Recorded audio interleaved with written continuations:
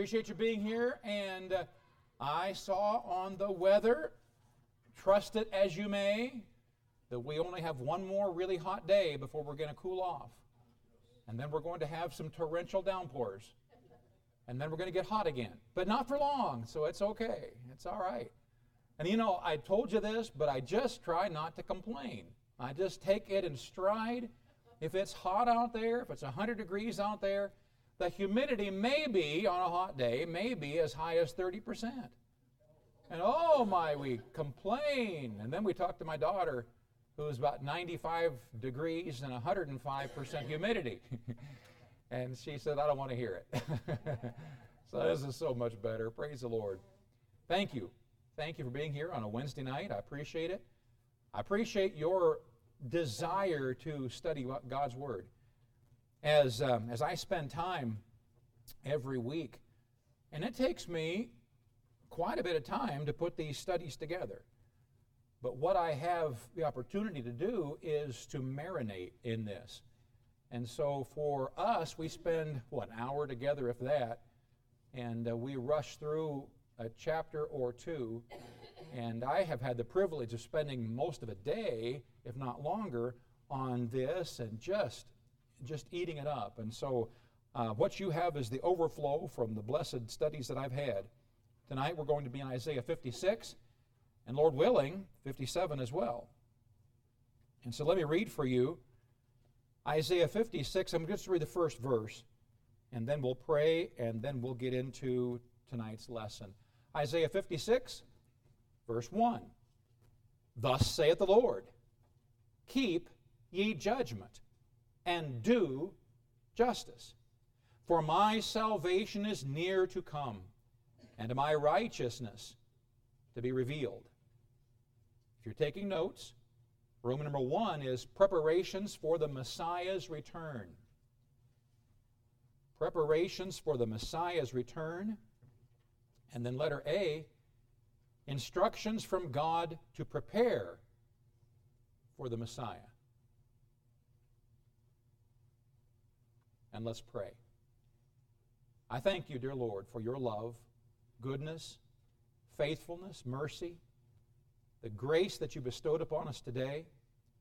I thank you for the opportunity we have tonight to open your word and to study it. And Lord, I would ask for your Spirit to guide us tonight and to give to us your truth. And Lord, may this not just be an intellectual exercise, but may this be a softening of our hearts. And I pray, Lord, that you'll be glorified in it, through it, and we'll thank you for it, for we love you in Jesus' name. Amen. This chapter, chapter 56, begins a 4-chapter section of instructions for God's people, giving them directives how to live their lives pleasing to the Lord. If I were to give you a pop quiz right now, I'd say take out a piece of paper. Question number 1. What do you have to do to please the Lord? I don't need you to answer now, but what would you answer? What are some things that we know please the Lord? Well, this is the beginning of 4 chapters to Old Testament believers. And so let's find out what they have to say. The Lord began by commanding them to remember to be fair and just in all their dealings.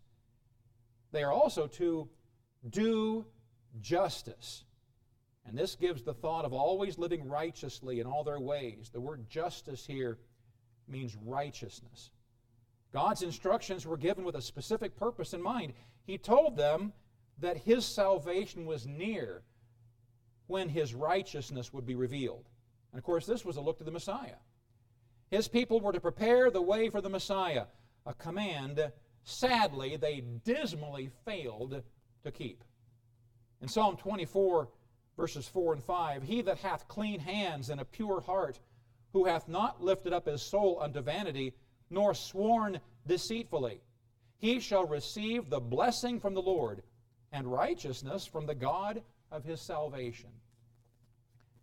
Verse number 2, blessed is the man that doeth this, and the Son of Man that layeth hold on it, that keepeth the Sabbath from polluting it, and keepeth his hand from doing any evil.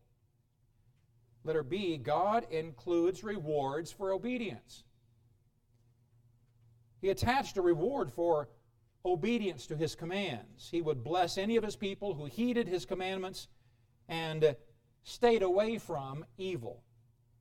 Proverbs 16:6, by mercy and truth iniquity is purged, and by the fear of the Lord men depart from evil.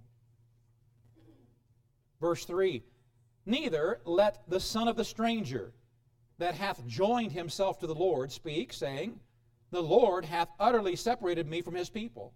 Neither let the eunuch say, behold, I am a dry tree.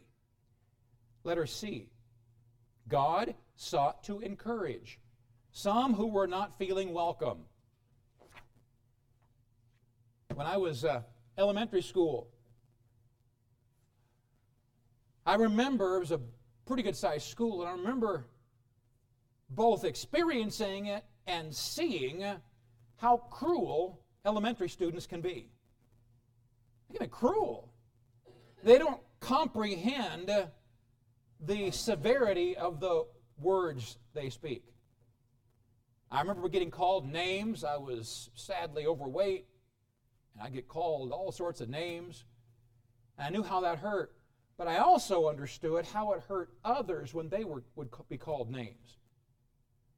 I remember going out for recess or for PE, and I remember how they'd divide up into two teams. I remember they'd call captains. There'd be a captain. That captain's job was to call people out one at a time for their team.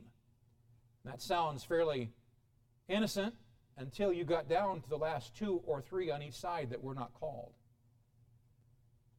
And because I was in that position a time or two, I know the feeling. And I've always felt bad for those last ones to be called because they were not wanted and they understood they were not wanted. And that's what the topic is here. During their captivity, there were some Gentiles who actually became proselytes to Judaism and Jehovah worship. To that group, God encouraged to remain faithful as He counted them members to His family. And you can't begin to imagine how much a Gentile would feel as an outcast in a Jewish environment.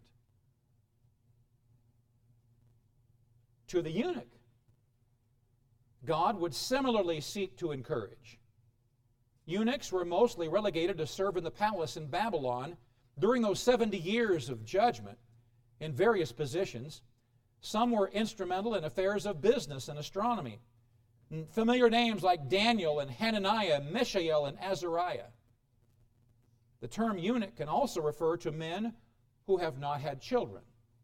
Such a condition was actually shameful in Isaiah's day, and God sought to encourage them as well. And I love that concept. Though some are outcast by man, that doesn't mean they're outcast by God. In 2 Kings 20 and verse 18, and of thy sons that shall issue from thee, which thou shalt beget, shall they take away, and they shall be eunuchs in the palace of the king of Babylon.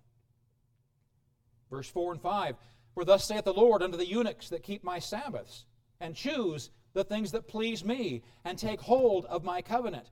Even unto them will I give in mine house within my walls a place, and a name better than of sons and daughters.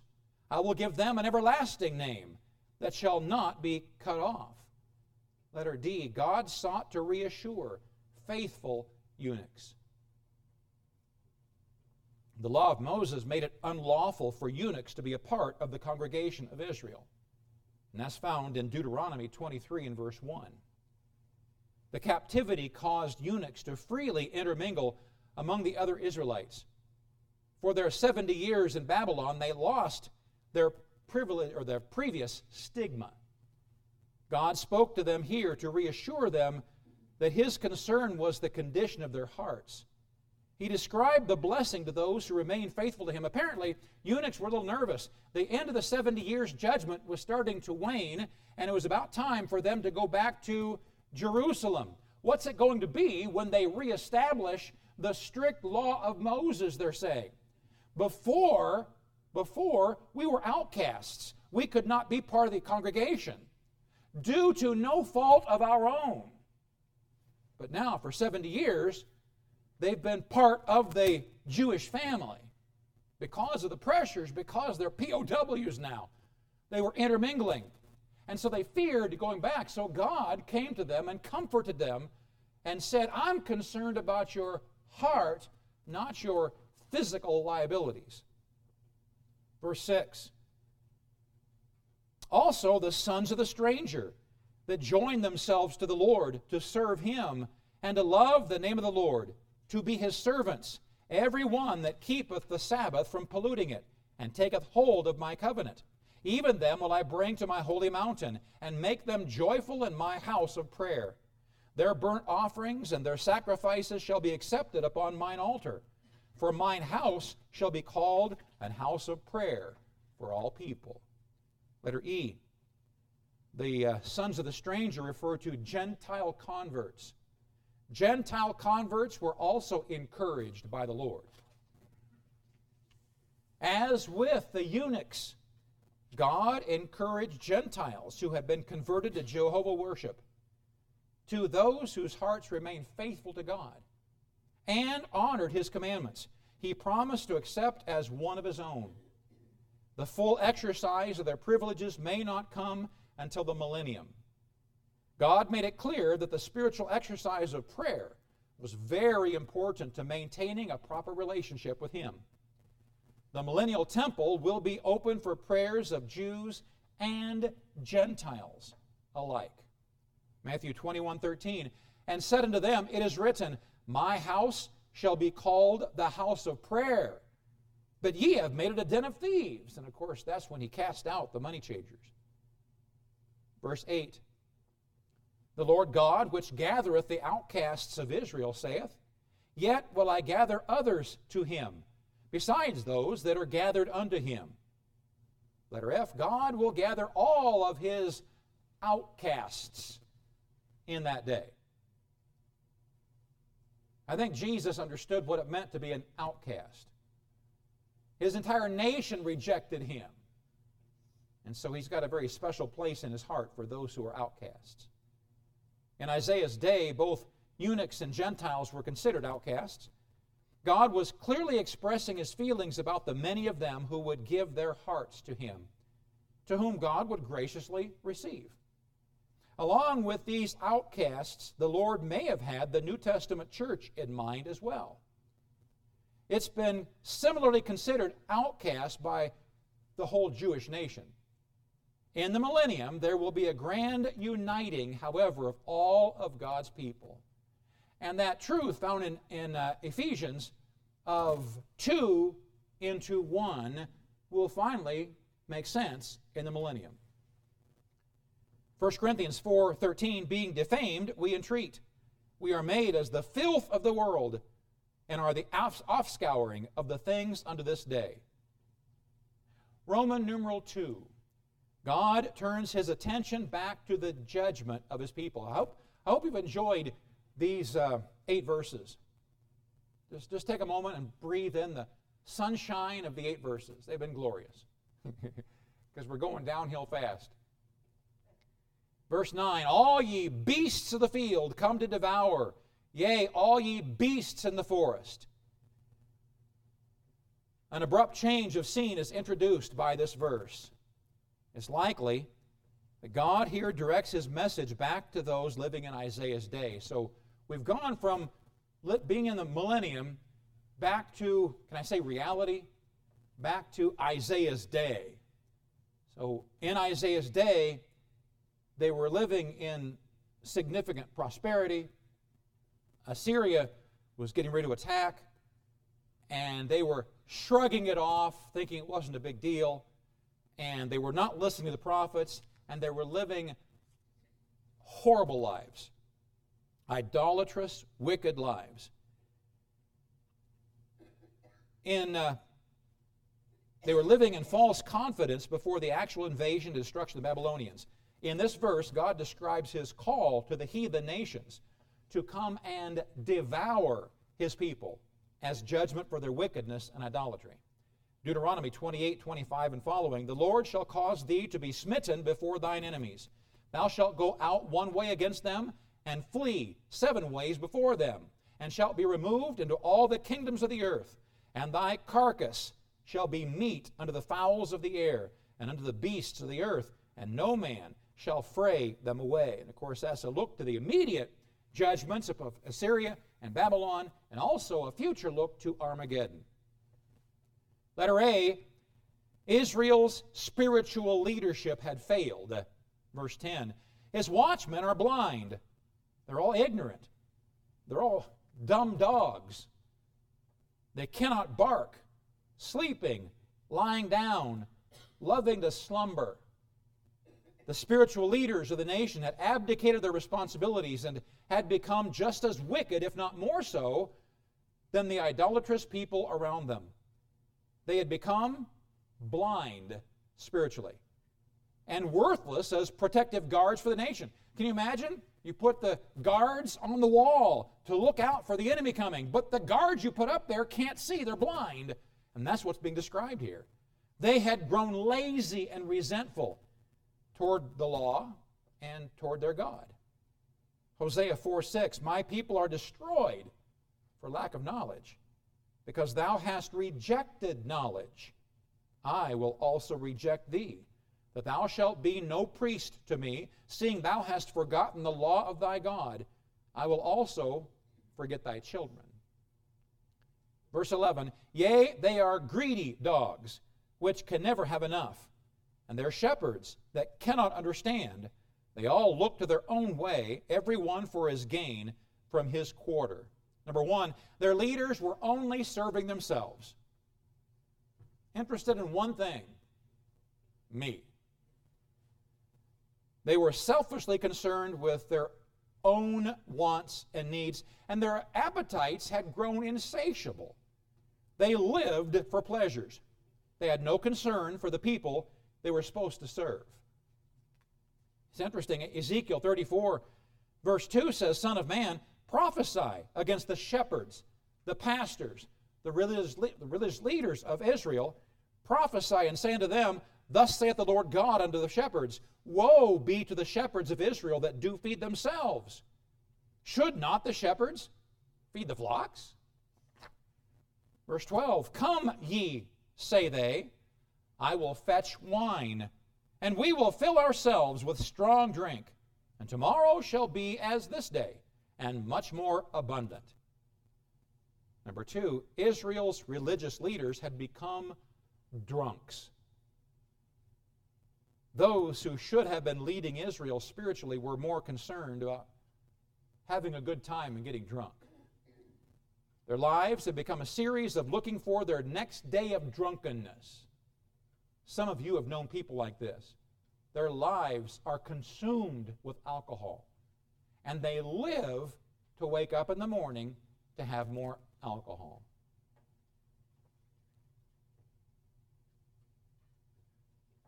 Verse 57, or chapter 57, verse 1. The righteous perish, and no man layeth it to heart, and merciful men are taken away, none considering that the righteous is taken away from the evil to come. Letter B, Israel had grown callous to the deaths of the righteous. God describes a pitiful scene here with no concern being experienced over the death of righteous men.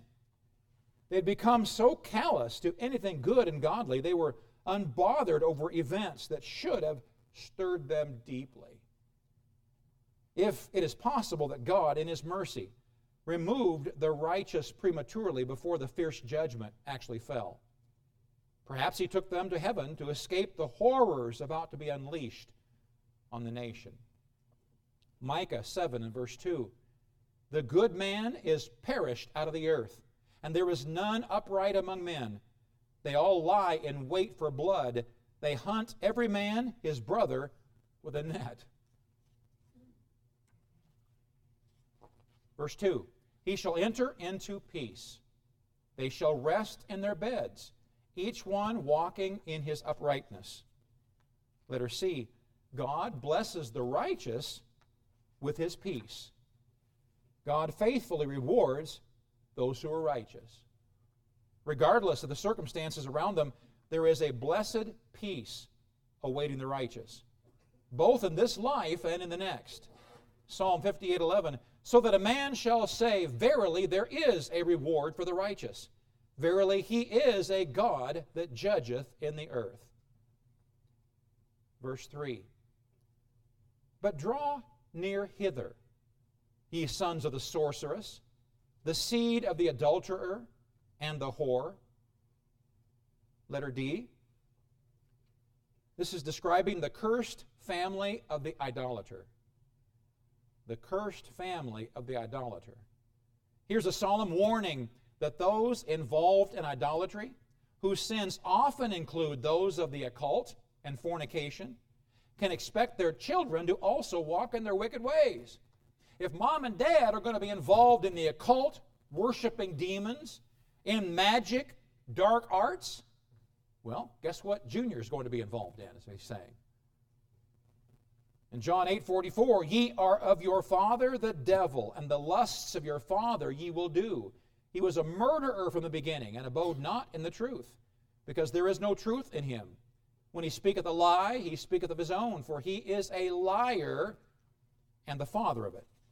Verse 4, against whom do ye sport yourselves? Against whom make ye a wide mouth, and draw out the tongue? Are ye not children of transgression, a seed of falsehood?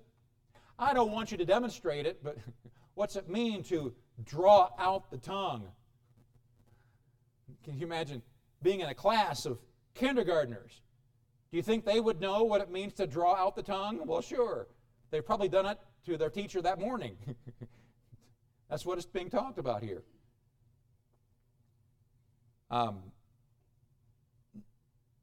Letter E, the wicked Israelites were mocking the righteous among them. The wicked mocked those who were righteous. They spoke derisively and shamed them with childish tactics, like sticking out their tongue at them. They were children of transgression, or wicked apostate rebels, whose spiritual eyes had been blinded. They had chosen to live their lives chasing a lie. And what was that lie? Idolatry.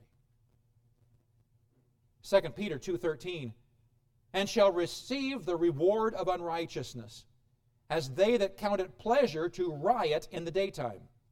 Spots they are, and blemishes, sporting themselves with their own deceivings while they feast with you. Verse 5, inflaming yourselves with idols under every green tree, slaying the children in the valleys under the cliffs of the rocks.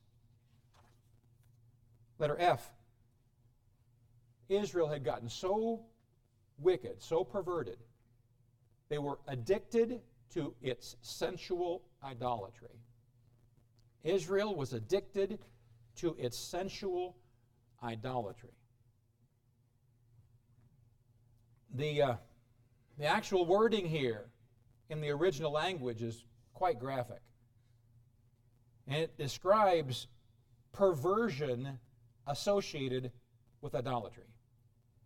They were stimulated promiscuously as they gave themselves in worship of their idols. Baal worship included many forms of sensuality and prostitution. It's hard to even comprehend, but in their temples, on the steps going up to the temples of the false gods, they would often have places for fornication as part of their worship of the false gods. Their attraction to their idols became so great, many became willing to sacrifice their own children to gods, such as Molech, in demonic ceremonies. And I've oftentimes had a hard time comprehending how that could be.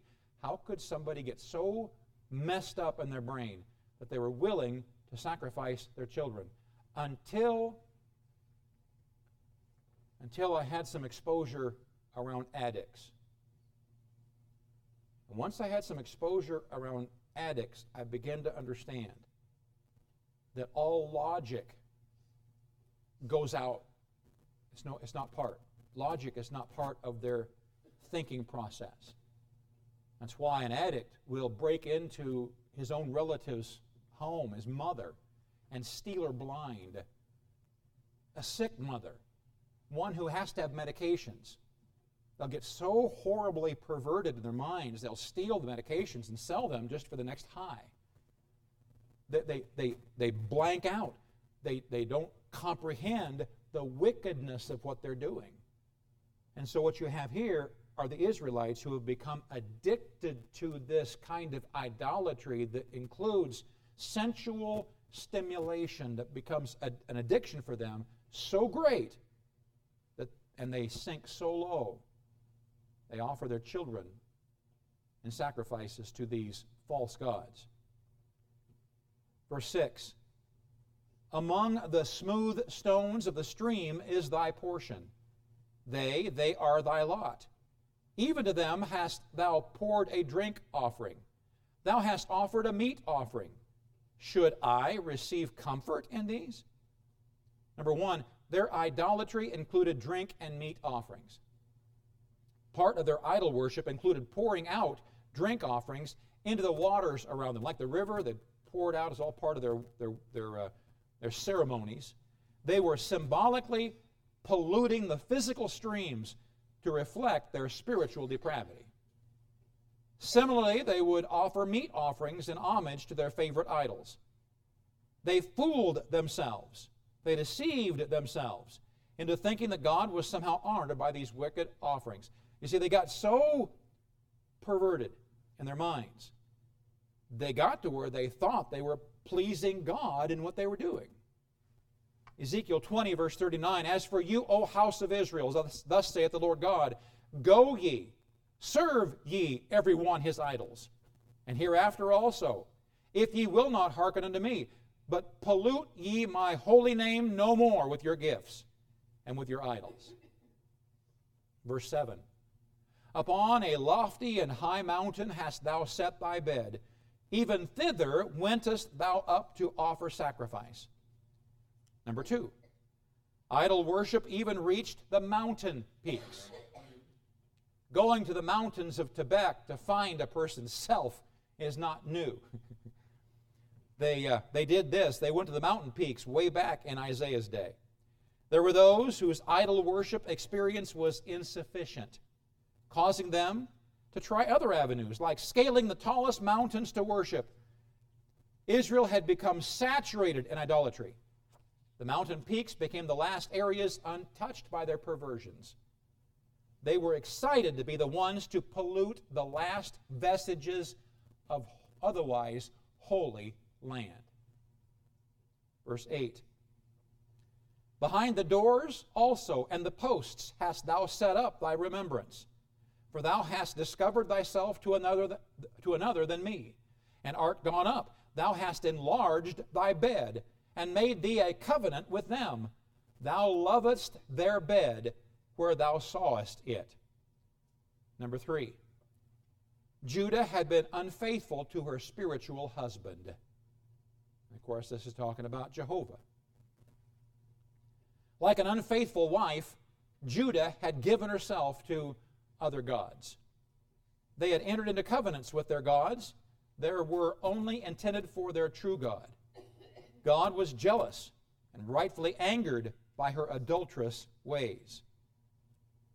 Verse 9, and thou wentest to the king with ointment, and didst increase thy perfumes, and didst send thy messengers far off, and didst debase thyself even unto hell. Number 4, Jehovah tried to discover other gods to worship. So Molech, Ashtoreth, Bel, they were insufficient. They had lost the newness. Give us a new god. Described as a harlot preparing herself with perfume, Judah apparently tried to allure other gods to come into their spiritual harem. They had become so perverse and dead spiritually, they sought more and more ways to degrade themselves in their idolatry. God described their true condition as they debased themselves even unto hell, he said. Verse 10, thou art wearied in the greatness of thy way, yet saidst thou not, there is no hope. Thou hast found the life of thine hand, therefore thou wast not grieved. Number 5, idolatry had wearied Judah, but they had become adamant in their ways. The incessant chasing of idols had wearied Judah. They were worn out. Yet there was no repentance in their behavior. There was no loss of hope that her insatiable desires would eventually be fulfilled as they gave themselves to their false gods. They were so determined in their idolatrous ways, they were committed to make a life of it, and therefore resolved to not be grieved by their disappointments. Jeremiah 5:3, O Lord, are not thine eyes upon the truth? Thou hast stricken them, but they're not grieved. Thou hast consumed them, but they have refused to receive correction. They have made their faces harder than a rock. They have refused to return. Verse 11, and of whom hast thou been afraid or feared, that thou hast lied, and hast not remembered me, nor laid it to thy heart? Have not I held my peace, even of old, and thou fearest me not? Number 6, Judah had grown self-assured in her idolatry because God had withheld his judgment. They had been getting by with it, so it must be okay. They had responded out of fear. However, God asked them who they had feared, since obviously it wasn't God. Their lives were being given to idols with no fear or concern for God. God had not as yet brought judgment upon them for their idolatry, so they had wrongly assumed he didn't care.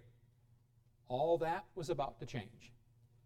In Psalm 50 and verse 21, these things hast thou done, and I kept silence. Thou thoughtest that I was altogether such an one as thyself, but I will reprove thee, and set them in order before thine eyes. Verse 12, I will declare thy righteousness and thy works, for they shall not profit thee. Letter G, God said Judah had no righteousness to mention. It seems like a tongue-in-cheek comment. God told Judah that he would soon list all their righteousness and good works. Problem is, they didn't have any. All their works would go up in smoke, leaving them no profit. Isaiah 66:4, I will also choose their delusions and will bring their fears upon them, because when I called, none did answer. When I spake, they did not hear. But they did evil before mine eyes, and chose that in which I delighted not. Verse 13, when thou criest, let thy companies deliver thee, but the wind shall carry them all away. Vanity shall take them, but he that putteth his trust in me shall possess the land, and shall inherit my holy mountain. Letter H, a stark contrast of two endings. God contrasted the diverse outcomes of Judah's confidence in her gods versus the righteous whose trust was in God. Like the chaff of the wheat, Judah's help would vanish, leaving them vulnerable and unprotected. But those trusting in Jehovah would find their inheritance in him. Roman numeral 3. God directs the attention now to the millennium. Hallelujah. It was getting dismal in those verses. Verse 14, and shall say, cast ye up, prepare the way, take up the stumbling block out of the way of my people. With a look to the future reward awaiting the righteous Jews in the millennium, God commands to clear the way for my returning people. The phrase, cast ye up, refers to making a highway, one that will be cleared for the mass return in that day. Isaiah 62:10. Go through the gates. Prepare ye the way of the people. Cast up the highway. Gather out the stones. Lift up a standard for the people. Verse 15. For thus saith the high and lofty one that inhabiteth eternity, whose name is holy. I dwell in the high and holy place, with him also that is of a contrite and humble spirit, to revive the spirit of the humble, and to revive the heart of the contrite ones. Letter A, our great God will reward the contrite and humble in spirit. God here is described as the high and lofty one inhabiting eternity, whose name is holy. It is that God, our God, who reveals who will be with him in the future. It will be those whom he will revive and exalt, those who are contrite and humble. God hates pride, but he elevates the humble. Verse 16, for I will not contend forever, neither will I always be wroth, for the spirit should fail before me, and the souls which I have made. Letter B, God told Judah his judgment would not last forever.